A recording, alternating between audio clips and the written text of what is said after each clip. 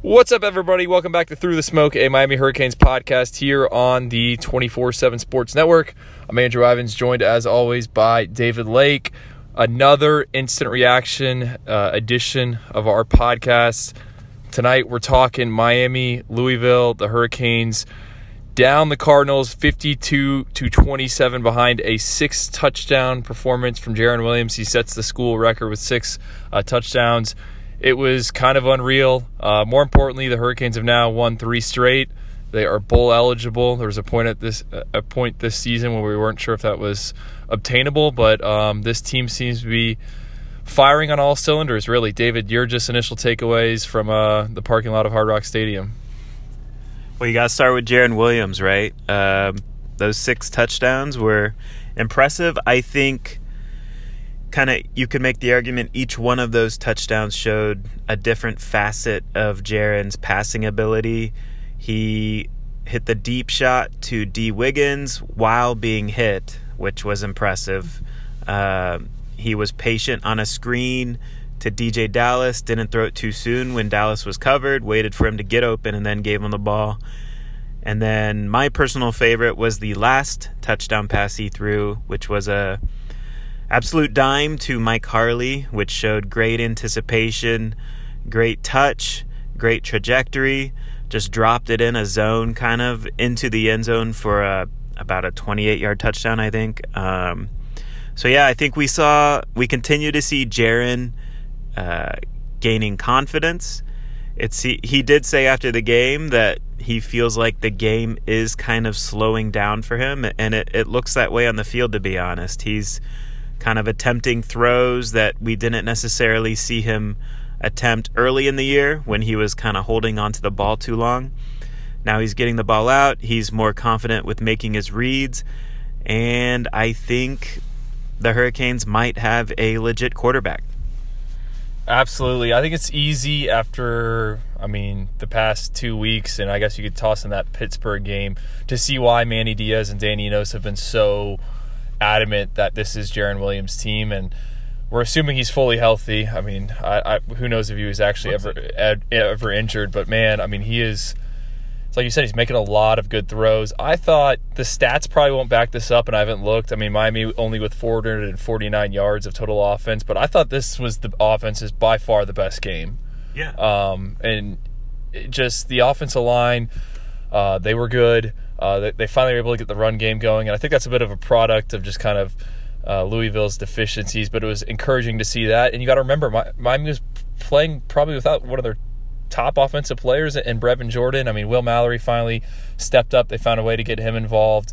And I think if we had to guess who would have scored all these touchdowns, it wouldn't have been D. Wiggins and Mike Harley. The emergence of D. Wiggins has just been not shocking, but I'm so surprised. He's got some deep speed, and it just to see those two make the plays and not Jeff Thomas and Mark Pope was a bit surprising. Yeah, no doubt. You got to give both those guys, D. Wiggins and Mike Harley, are honestly, I think, 2 of the hardest workers on the offense, and that hard work is kind of showing through. I think, too, talking about the defense, obviously they allowed way too many yards, but I think on the flip side of that, when that does happen, you need to get turnovers, and Miami did that. Miami got 3 turnovers on the day, and so that kind of erased all that yardage that Louisville was able to pick up on offense. And look, to be honest, Louisville does have some impressive offensive personnel with their skilled positions. Javion Hawkins, their running back, is really impressive with his speed to the edges. Tutu Atwell, his speed, in person at the stadium was kind of stunning. He was by far the fastest player on the field, and he just glided past Miami's defenders when he had any space. I guess from a defensive standpoint, they got the turnovers. They also did get a lot of tackles for loss, I think 14 on the day. So they were getting those negative plays, which is always a bad thing for the offense. There's definitely some things that need to be tightened up on defense, but overall, I think they played good enough to win. it's because in the pregame podcast we did mention that they got to limit and contain Tutu Atwell and Javion Hawkins, and I think those guys combined for close to 233 yards. My math's correct right here. So, look, I mean, Miami, did they contain them? Probably not, but I thought they held them in check for the most part. I mean, we said you got to stop those guys, and the offense has got to score points. I mean, if the offense didn't score points, then this is maybe a real close game, just kind of based on how it shook out. I mean, Louisville did score 27 points. I do agree with your assessment. I really like what Scott Satterfield's got going on at Louisville. Like, I think that is a good team. I'm not saying they're a great team or anything like that, but like they and you got to remember they had a bye week to kind of prepare and scheme and draw things up. I think that first Tutu Atwell, I mean, they try to attack Mike Pinckney right away, who we know is not great in coverage, and they were able to do that. David, who would you kind of give some game balls to? Obviously, the easy ones, Jarren Williams for his performance. I think there was only like one throw where it was almost intercepted. We were like, whoa. Yeah.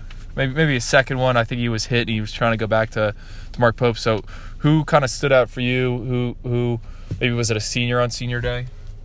Yeah, I would give one. Honestly, I want to give one to the offensive line. Look, they're still not good, but they are getting better. They continue to improve.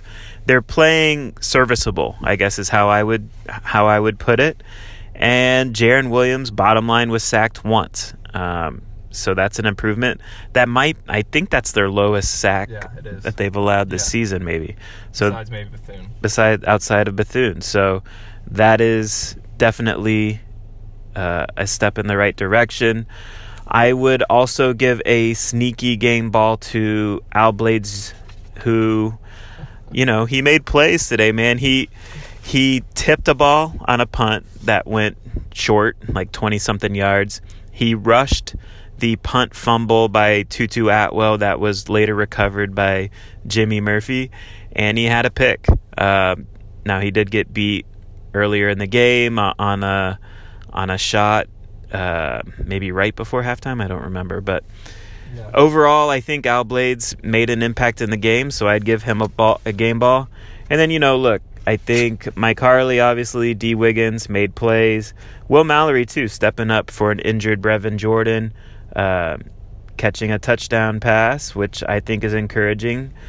I do think it would be a good thing for the Miami offense to get Will Mallory going a little bit more here towards the end of the season. So overall, it was a good team win. I know it's not fun to talk about penalty yardage, but Miami limited those penalty yards too. I think they had like 5 for 55, and 2 of those were probably not smart penalties by Scott Patchen, so it could have been even less, to be honest. Whereas Louisville had, 14 for 140 or something. So, Manny talks about the hidden yardage of special teams and penalties, and Miami once again dominated in those phases against Louisville.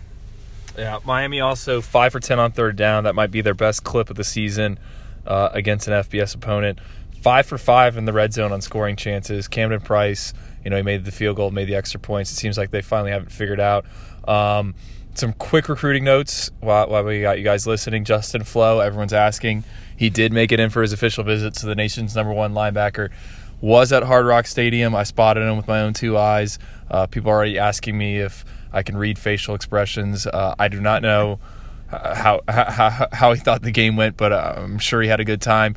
He'll be here, or he will be in South Florida until Monday. Jalen Harrell, the other official visitor, his will wrap it up on Sunday. So make sure you guys are staying locked to Miami.247sports.com to get the full kind of visit recaps. Some other guys just off the top of my head that were there, Jaden Francois, Devontae Brown was back. Chris Washington, their offensive line commit from Tennessee, he flew down. He was kind of a surprise visitor. And then you had Jonathan Dennis, the offensive lineman who's committed to Oregon. So it was pretty good for recruiting. David, the last question I got for you, is this team going 8-4? It just seems like they've done a complete 180. I think the line you used in one of your stories was what a difference a month can make. It seems like this thing has snowballed, and they really got it rolling. Yeah, I think they are going to go 8-4. This team is hitting its stride.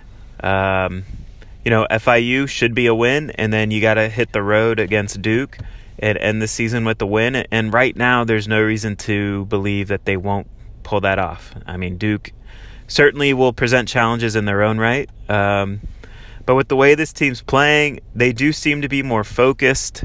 I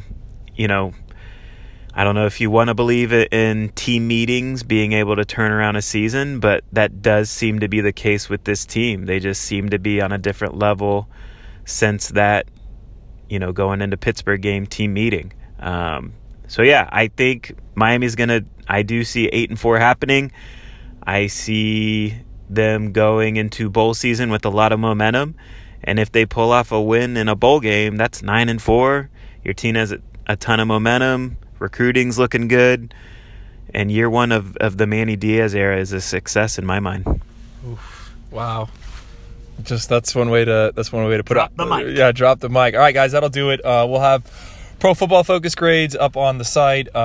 Visitors list, like I said, Justin Flo scoop, Jalen Harrell scoop, and we'll get this thing cranking. Miami on a bye next week, so the coaches will definitely be out on the road recruiting. We do have a special offer that will expire. If you're still listening to this on Sunday, you guys can go VIP, get 2 months for $1. If you guys are on the fence, this is the time to do it. I mean, David just said he's projecting Miami to be like in the Camping World Bowl at 8-4. So let's do it. We'll talk to you guys next time. Later.